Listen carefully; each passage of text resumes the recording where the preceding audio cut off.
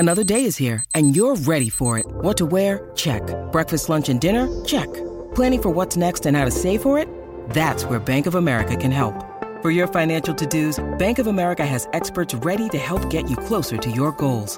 Get started at one of our local financial centers or 24/7 in our mobile banking app. Find a location near you at bankofamerica.com/talktous. What would you like the power to do? Mobile banking requires downloading the app and is only available for select devices. Message and data rates may apply. Bank of America N.A., member FDIC. This episode is brought to you by Shopify. Forget the frustration of picking commerce platforms when you switch your business to Shopify, the global commerce platform that supercharges your selling wherever you sell. With Shopify, you'll harness the same intuitive features, trusted apps, and powerful analytics used by the world's leading brands. Sign up today for your $1 per month trial period at shopify.com/tech, all lowercase. That's shopify.com/tech. In celebration of opening day, we've got a special episode of the Moth Podcast for you. The theme is baseball and the surprising ways it connects people. I gaze out at the players on the field, and then I look over at my dad, and I realize that in the silence between us that something has changed. It's like I'm seeing him for the first time.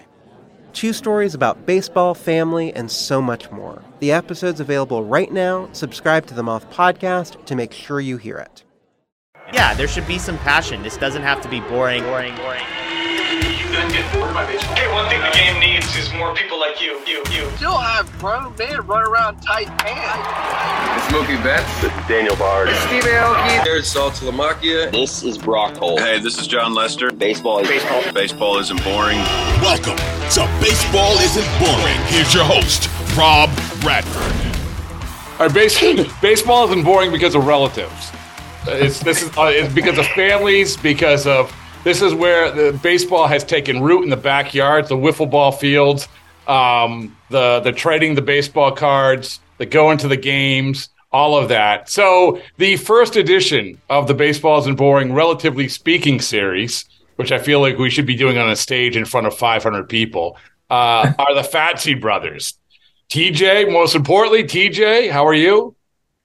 Doing great, Rob. How are you doing? Great. And the guy, also you might know him as the hitting coach for the Boston Red Sox, his brother Pete. So there you go. Who would have ever thought when you guys were 8 years old? What's your age difference? So I'm 35. So you got to be 32, right? I'm turning 6. Unfortunately, yeah, 32. Yeah, I'm right. So we got a middle brother also. He's right in between. So we were all in high school at the same point. Actually, my senior year, which is pretty cool. Okay, so when you guys were, 35. So Pete, when you were 10 and TJ was 7, you said, let me just tell you, don't be upset that you struck out in Little League. We're going to be on a podcast someday. Yeah, that was at the forefront of every conversation. We're going to make it big on this podcast.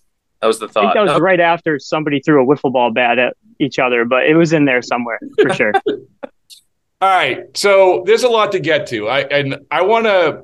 First off, you guys both grew up Red Sox fans, correct? Correct. All right. Absolutely. So take me behind the scenes and I'm going to start with TJ first because I'm more interested in his reaction when Pete gets the job. When Pete gets the Red Sox job, and Pete, where were you? I lose track of time. Where were you before? I was with the Minnesota Twins. Minnesota Twins. That's right. So when Pete gets the job, well, first of all, does he tell you that he's talking to the Red Sox and he says, don't tell him? This is the first topic of relatively speaking. How much do you trust your relatives? So TJ, did Pete tell you he was talking to the Red Sox? So at first he told me he was talking to another team, which I thought, that's awesome. But in my head, I'm like, where's he moving to? Is he going to Pittsburgh? Is he going to Atlanta? Is it the Yankees? I'm like, it could be anybody. So the furthest team from my brain was the Boston Red Sox. So I think he actually went and met potentially with, maybe it was the owner, John Henry, or it was AC. But afterwards, you told me, you just said, I wouldn't believe it. And I still, in my wildest dreams, did not pick the Red Sox in my brain. So I think you actually let it fester for a while before you gave me the initials. You said AC was who you interviewed with.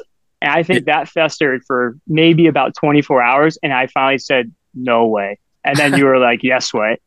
And I think I still don't even believe it. I see it on TV every night, still hasn't kicked in. Yeah.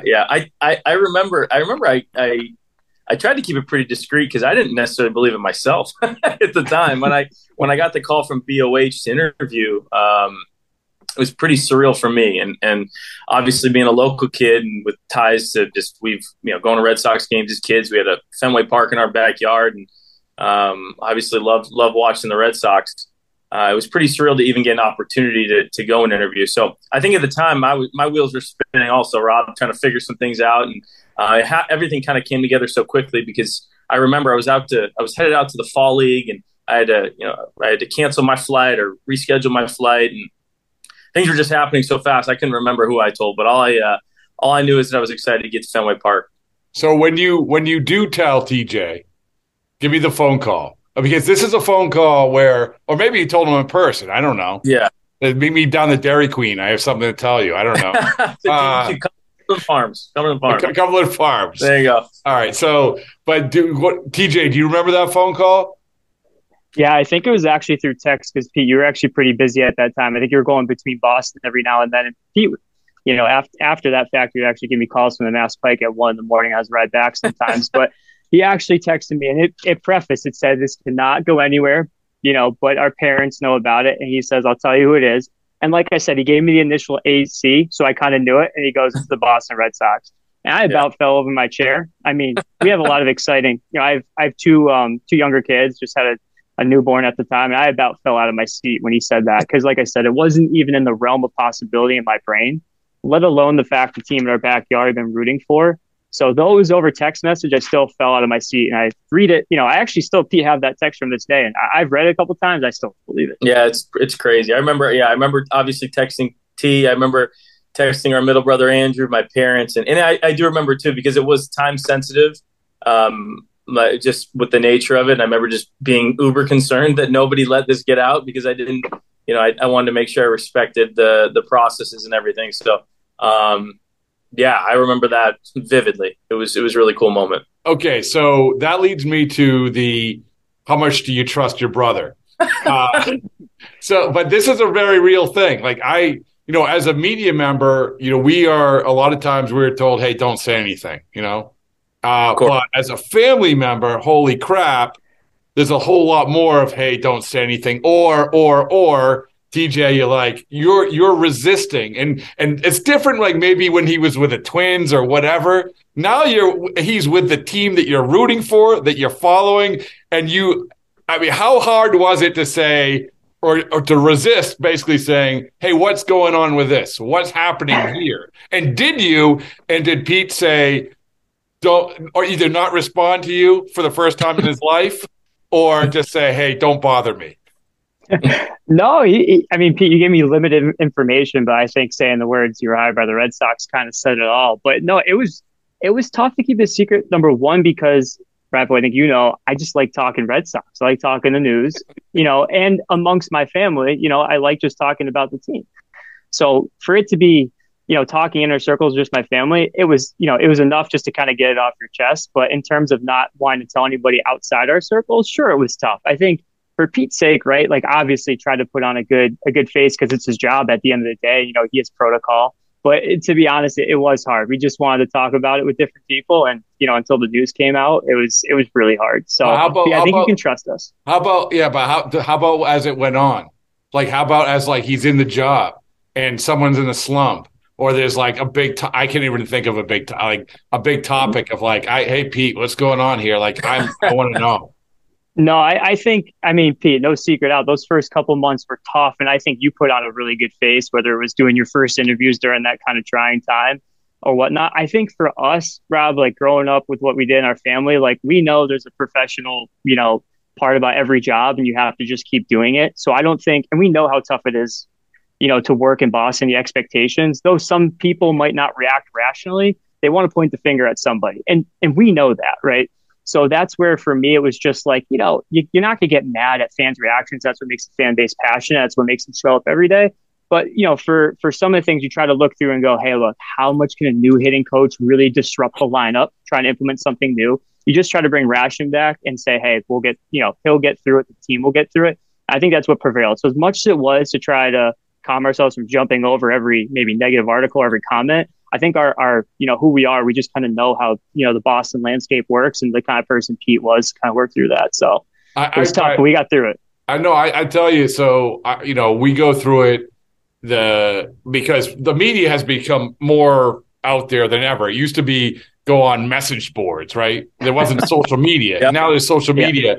And I remember my brother used to get so riled up over it. And I said, dude, don't worry about it. Don't worry about it. Pete, are you sort of that way? Like, you I can handle this, but it's almost like you worry more about your family than anything, right? Well, that's what I was about to say. Is it's not even so much, my personal, obviously everybody has a job to do, and there's a lot of people that, that love the Red Sox and obviously expect us to do great things, as obviously, we do ourselves. And when that doesn't happen, I understand the frustration. But, the thing that I have to keep reminding myself about is the work ethic and the process, and, making sure our guys are in a good place every day. And if we feel like those three things are kind of happening, then we're in a good spot. I usually never, obviously I'm aware, probably a little bit, I don't want to say a little bit too much, but just with so many people and relatives in the area, and, ex-coaches and teammates, like, I'm aware sometimes of the public perception, the narrative, but it doesn't sway, what I do or how I go about my job. And so to answer your question, I think, like,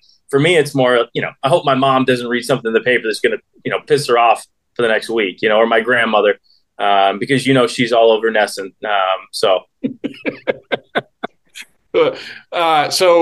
before we get to the creep toward the here and the now, go back in time to, like you said, the Fancy wiffle ball. What was the picture you sent?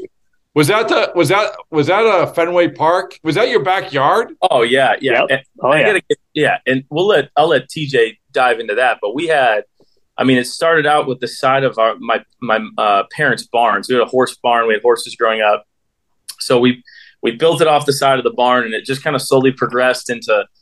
TJ did everything. I think, and we had lights, and we had a scoreboard, and we had dirt cutouts, and we had a mound, and we had a pesky pole, and we were up on the roof drilling holes into it to put foul poles straight. It was like, it got to the point where the school down the street would bring their kids up for like an opening day ceremony every spring. Like, they would bring the kids up for exactly. It was wild. So people would stop and take pictures, and we'd be playing on it, and it was kind of one of those things that was heard quite a bit through our neighborhoods and our towns, surrounding towns. So, we had a lot of friends who would come over just to use the wiffle ball field. I think they wanted to hang out with us too, but to play the football field.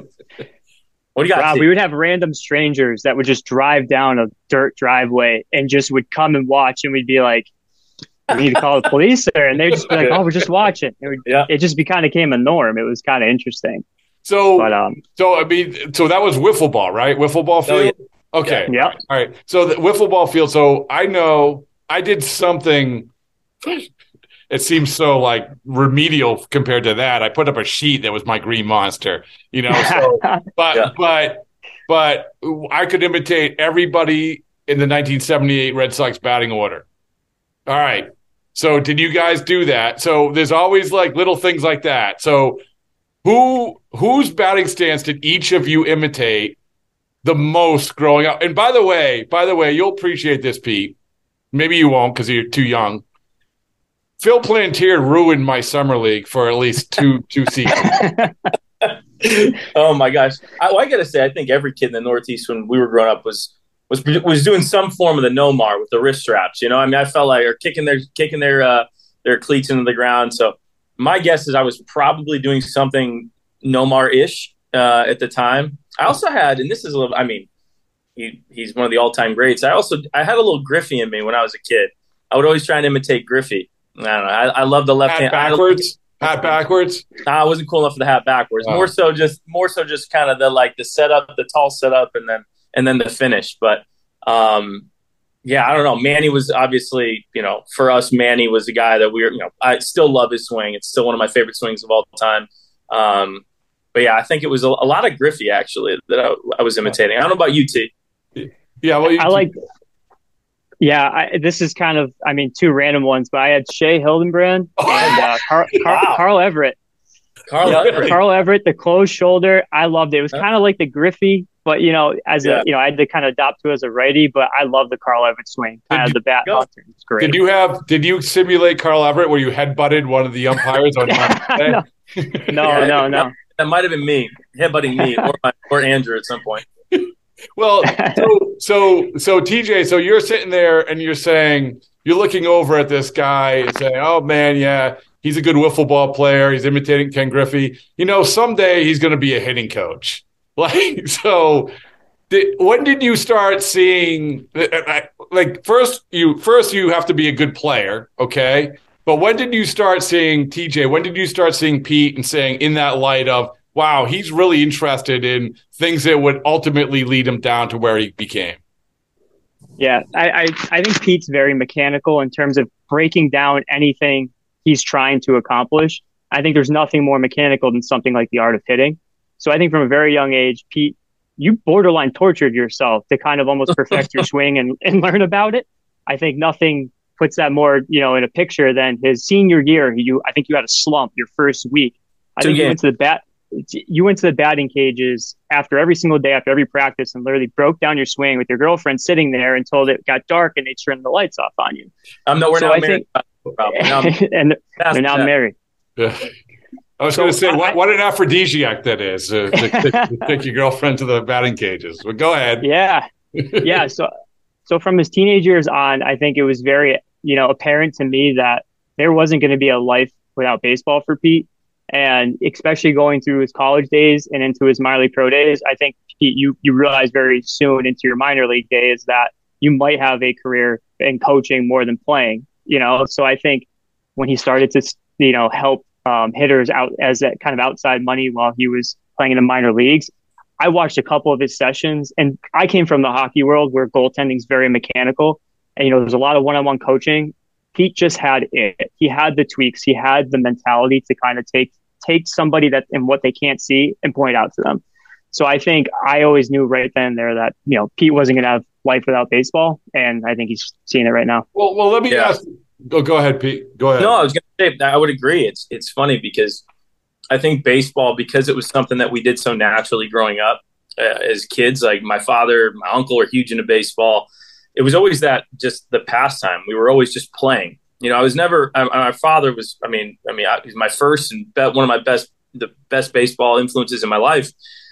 But we didn't get coached a whole lot in terms of mechanics or about. We just kind of played.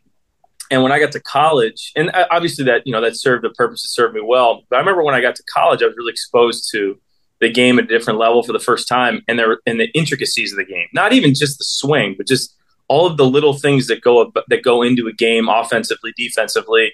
And I remember just being I was completely, I don't want to say obsessed, but I wasn't in a sense obsessed with all the little things that go into competing. And the more I played, the more I learned. I was kind of doing a crash course in baseball when I got to college, because again, it was something so new. I never played travel ball. We played Legion ball. And again, our exposure was really raw. So the more that I learned, the more I was hungry to apply to myself and perfect.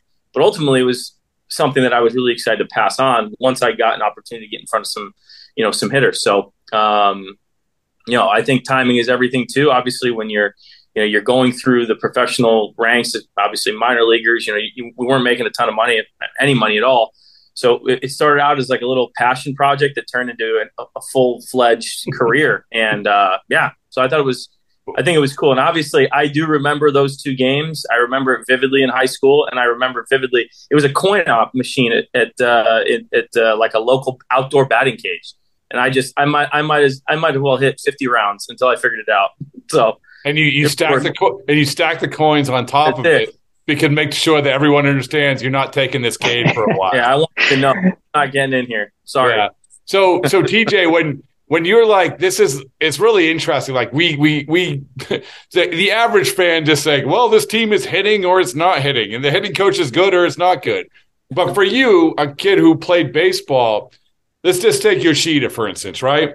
Do you say, oh, wow, that's really interesting. What did you do there? Do you ever dive deep into that with Pete, or do you still sort of I don't want to cross that barrier? I want to respect Pete's professionalism, if you will, and I don't want to go too deep. But as a fan and kind of like someone who wants to understand baseball, of course, I'll absolutely throw out those questions. And I think, Pete's more than welcoming to answer, which I find very insightful. Because again, I mean, as much as it means nothing to me to make me more just an educated fan and somebody who's watching the game, I think, it's just really cool to kind of have that relationship with my brother to be able to say, hey, I'm passionate about baseball as well. What are you doing with Yoshida? Closing the stance, where are the hands going? Especially with a guy like Durant. I think that you've answered a million of my questions before, and just some of the guys, who have been kind of up and coming the past couple of seasons. So that part has just been, he's answering all the questions, the little kid, or even just the developing player that I would have loved to have asked. But, obviously not everybody has a brother who's a hitting coach. So that, he's definitely welcoming and answering, and it just, makes you definitely more informed of what's going on. Yeah. Go ahead, Pete. I was going to say there's always that like fine line, right? Like anything that there's the aesthetic, the small aesthetic pieces that I think are, more than that I would share with anybody. Right. But there's a lot of things too that obviously you have to keep behind closed doors, right? Despite family, despite relationships, it's more for out of the respect of the player, if that makes sense. Like it's, that makes sense. Those sorts of things. But yeah, as far as like the little things, we're more than happy to kind of shed some light on some of those little things. Well, so TJ, let me ask you this. So it's like a parent, right? No one gives you the guidebook on how to be a parent, sort of. No one gives you the guidebook on how to be the brother of the Red Sox hitting coach. So what is the thing that has, now that we're a couple of years into it, has sort of like, I did not expect this part of it. Maybe it's like, oh man, take people asking me, Joe Schmo, who I barely knew in high school, asking me for tickets. Maybe, I don't know. Maybe it's the social media aspect. Maybe it's the talk. I don't know. What is the thing that sort of you didn't see coming, being the brother of Pete? Yeah, I can say going into it, I kind of knew the general gist of what would happen. And I think for me, like personally, like I definitely was more of a just, I don't even want to be seen. I don't even want to be heard type thing, but it's inevitable that people are going to ask questions. So it's just funny when you are kind of in like a group setting, you can tell when somebody wants to ask a question and be like, hey, do you have any inside info? Like for me, I think, Pete hit the nail on the head. Like he keeps a professional way about it. We try to keep a professional relationship about it too, in terms of what we talk about. So of course, trying to politely dismiss some of those conversations that people ask, because for me, I want nothing more to it than just be able to continue to enjoy it as a fan and not let that side of it creep into it, because Red Sox are a huge part of my life. And I think I was telling you before, I definitely live or die by what's going on. But in terms of Pete, it's nice to get a little bit of just extra behind the scenes. But I try to, fend off those other conversations, other people trying to jump in on what we may know. So I try to leave ourselves out of it as much as we can. What's the most crap you've given them? I don't think we've had any yet. I think there must be like something on Nesson, like they show like an image on Nesson that he does something. No. I'll tell you what it is right now, Rob. I remember, and it wasn't just from him. It was when I remember they did some article featuring me somewhere, and it was like me sitting there in a very stoic pose. And the amount of people that I got asking if I had quit my job and started working for LL Bean. Yeah. So I can't. And TJ, I'm sorry if you didn't give me a hard time for that. Then there you go. There's ammo when you need it. I think I missed that one, but your first interview, I remember I have a TV next to my computer. I work from home, and I heard his voice on Ness, and Tom Caron's interviewing him. And to hear Pete's kind of professional tone, I just wasn't used to that. And I'm just like, who's this robot talking? But it was caught me off guard when I heard his voice for the first time. So that was funny. Well, if it makes you feel any better, Alex Cora suggested I change my voice for my broadcast. So I don't know. I mean, it's just you got to go with what people know. You got to play. I hear you. Let me ask you guys this. This is when I was doing the critically acclaimed book, A Damn Near Perfect Game with Joe Kelly. I was asking, actually, I wasn't even asking this. I was just talking about baseball with a bunch of people, John Hamm and Rob Lowe and all these people. And this one thing came up about when you entered a stadium for the first time as a kid. Like, because a lot of this stuff, like the great thing about baseball is like we all have great stories. You guys have already told us a part of this great story that you had. But when you walk into a stadium for the first time, more people said in this book, all I remember is that everything was so green and the uniforms are so white And Nate Cordry, the actor, he did introduce the fact that it was the first time he ever used a urinal, a trough urinal at Fenway Park. But so for you guys, do you remember your first games? It wasn't the same first game. I don't know. No, I'll go first. So, Rob, you hit on it. This is exactly how Fatsy Fenway was born, by the way. It was my first trip to Fenway Park. I actually went to the first series that Ichiro came. That was my first time going to Fenway. I don't believe it was the first game. It was a night game. But I remember walking up the steps the first time. You have this huge image of what Fenway Park looks like. And exactly what you said. Uniform whites looked even brighter. The grass looked even greener. And I just got absolutely entrenched in the Fenway aura. I remember Ichiro was there and there was so much hype. And I was young. But I just remember, I don't think I watched more, I'm not kidding, probably than 20 pitches the whole game. I literally was just looking around every aspect of the field. I remember that's when I came home, and literally the next day I put bases down in that barn path barn area that we had at home, and that was kind of the rest is history with the wiffle ball field. I was already a fan of the Red Sox. I think leaving there just made it a lifelong. How old were you? Fandom. How old? I had to have been about 8, 9 years old. Yep. All right. Were you before that, Pete? Yeah, I was a little before that. I'm trying to think of who it was against. I remember being there. I feel like it was against the Cleveland Indians. But I remember what's interesting about my first time, I remember walking down. We had seats behind the netting in behind home plate. I think on the second tier there. And I remember just being obsessed with watching the players, playing catch, how they ran, how they swung, what they did in between innings, what they did in between pitches. I just remember being obsessed with watching the players. Obviously being in Fenway Park was, it was a spectacle. It's a spectacle. But for me, I just remember the players, how crisp the ball was when they threw it, how white the ball was. I remember all those. I remember those sorts of things. And it's still, and then I remember at the end of the game, I don't remember the score, but we were able to get down a little bit closer and a little bit closer. And all I wanted to do is just get as close as I could to the field. I wanted to be as close to the players as I possibly could get. Were you guys big autograph guys? I was not. No. Nope. Yeah. So, it's autographs have sort of gone the way of selfie. Selfies have sort of replaced autographs. Mm-hmm. I know that I have to resist the urge of taking one with Pete every time I walk on the field. This is the man who has the third most runs in the major leagues as we sit here.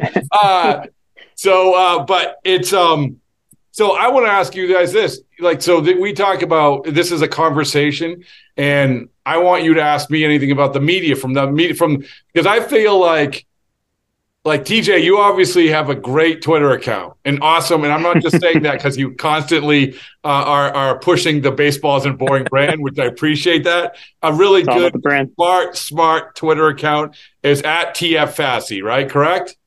That's right. All right, which I asked to be the spring training. I'm like, who is this Fatsy? But it was actually Pete's burner account. He was just trying to help you. Well, everybody's got one. So let me. I don't know, either one of you. Do you have any questions about the way that media is now? Because this is even Pete. You can ask because this is sort of. Believe me, it changes every single day. I had this conversation with Chaim Bloom.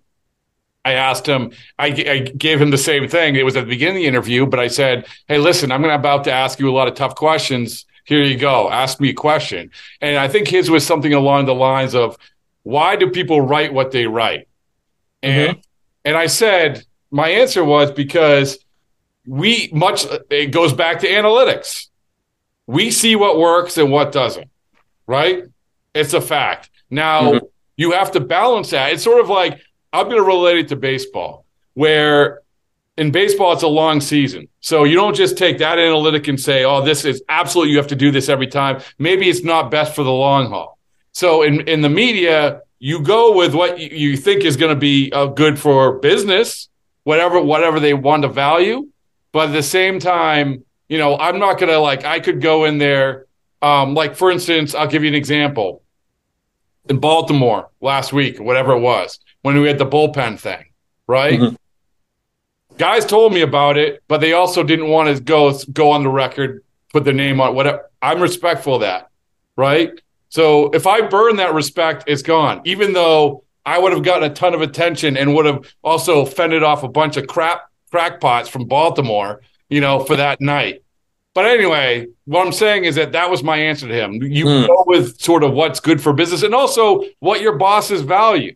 That's another thing. The hard part is staying respectful and not being salacious and not just tweeting out every single thing. Anyway, there's my spiel. But so do you guys have any questions?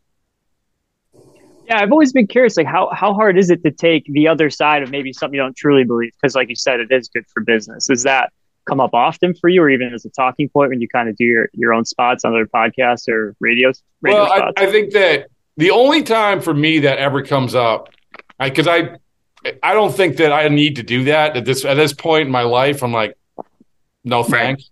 I either I believe it or I don't. Maybe I'm wrong in what I believe, but at the same time, the only time if you're doing a talk show and you feel like the person is being really over the top, let's say homerish and boring, you're like, okay. Like for instance, it was after the sales start in Baltimore, and I was doing the post game show, and I shouldn't bring this up because I don't know who I am, but the person is does an excellent job, but it was like, oh, I know this happened, but they're going to figure it out. But that's not what people want to hear. They want to figure out what happened to Chris Sale. I said, that's all well and good, but you have to figure this out. So, so anyway, that's the only analogy I can give. But I know what you mean. I mean, I think that for talk show hosts, it's a little bit different because they don't have to go in the clubhouse the next day. That's a big part of it. I mean, right? Yeah. My question would be, I guess, managing personal relationships. I mean, you guys are around us all the time. They're everywhere we are. Managing personal relationships with people that you ultimately have to report to media outlets on. Now, how challenging is that for you? Because that's something that I could see, good and bad, right? Like I think it's you have to at some point you have to talk negative. Not everyone does well, right? Right, exactly. And I think it's. I think it's basically just when it comes to that, Pete, like, I'm just like, here are the facts, man. Mm-hmm. Like, here are the facts. And if you're going to hate me, you're going to hate me. Even we might have a great relationship and you might say, why do you do this? But here are the facts. Because there's a lot of places, and even this year, there's been a lot of sort of these broad judgments and throwing it out there and everything. Well, okay, well, here's this. Let's take the facts and go for good or bad.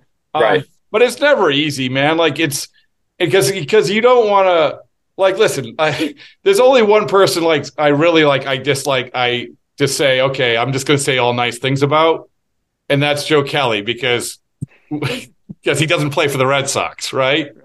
So and so whatever. But at the same time, once you start, I learned this early on in talk show. If you're transparent and trying to protect somebody, it's done. It's done. It's like it doesn't work. Interesting. I mean, from your perspective, is that could you see? Yeah, that? no.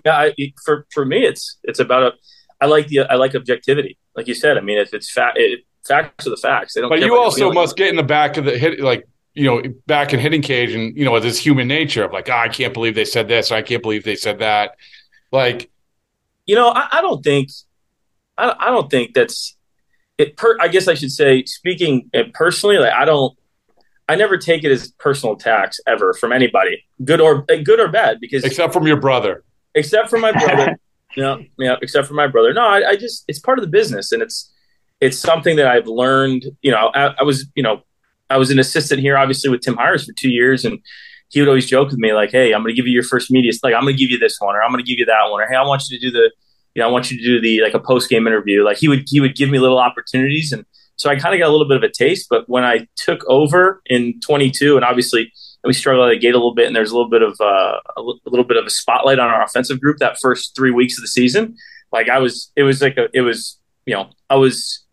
something new, something I had to learn, and something I had to go through to grow and all that stuff. And but I never take it as like a personal attack or anything like that. No, but some guys do. I mean, it is what it is. Of course, it is what it is. It is. Yeah, and the problem is, honestly, is that the only time I and this has happened in my career a few times where the clubhouse is such a tight place and you're around each other so much, these false narratives sometimes spread throughout the clubhouse instead of like addressing like, hey, the media about something. And I've been around baseball to know that unfortunately that just happens once in a while.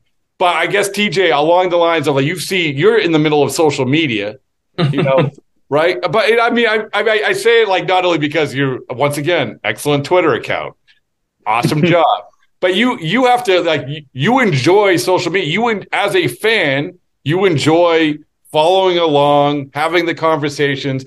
But just like me, I see some things, I'm like, what? What are you talking about? But you have the perspective of being a brother of someone on the team. I know, it's a great, and for me, I personally am there for kind of the added info because there's so many people out there covering the game with social media. Like, I feel like the cuffs are off for media in this new kind of age of Twitter and whatnot, that when you're somebody like me, you're just trying to gather facts and just different personal thoughts. Like, I think there's no better place than Twitter. And not to answer the question, it's kind of why baseball isn't boring. There's so much reaction and there's so much to analyze in baseball, right? How many different outcomes are there with a pitch? So just getting all those unique perspectives are really interesting. And of course, for every good perspective, there's 10,000 reactionary ones that make no sense. Those are the ones I try to do nothing with. And part of it is, Pete has his professional. I never want to create ties to anything in that regard to kind of jeopardize anything with him. But, I just like to talk baseball and be reactionary. But again, you can't avoid the fact that you look at some things and you just go, hey, that's a reactionary fan. That's what makes the fan base passionate and show up to the ball field every day and pay the bills. So, but I mean, I will say this though, and this is that, and I don't even know if you say, hey, to Pete, hey, did you see this? And probably he had seen it, but there is so much as a reporter, you're like, oh my goodness, this person on Twitter is doing such a better job than I am and uncovering this nugget because all this stuff is out there. Yeah. My advantage is that I can go and talk to people about things, right? That's my advantage. But that doesn't mean Twitter can't be this place where, oh my goodness, here is something that somebody surfaced. I never thought of it that way, or I never got that nugget. I mean, it's more like that than ever. So I'm saying that it's not all bad. That's what I'm saying. No, absolutely not. And it makes you realize how many people are paying attention to the details, let alone just watching it at every game. And I think that's the community that I think social media positively can bring, that, if MLB can continue to get a stranglehold on, it's going to bring more people to the game. Just talking and having that time during the game to talk too. I know the length has been cut down a little bit, but I think that's what makes baseball unique. It creates that community to talk through, all the different reactions and mechanisms that make baseball great. Well, you guys have been the best guests we've ever had on Relatively Speaking. Wow. We appreciate that. Honored. Yeah. Honored. But I do want to have you back. Thanks, Pete. It's always good to talk to you. And TJ, it's great meeting with you. And I hope you come back on the podcast again because you're a natural. You're a natural. Anytime, Rob. All right, guys.